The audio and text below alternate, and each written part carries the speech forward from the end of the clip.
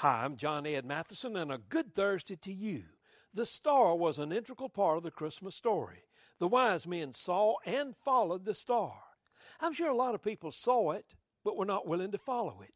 And then Matthew says that when the wise men came to Jerusalem and didn't see the star, they didn't pack up and go home, but Matthew says that they kept going forward.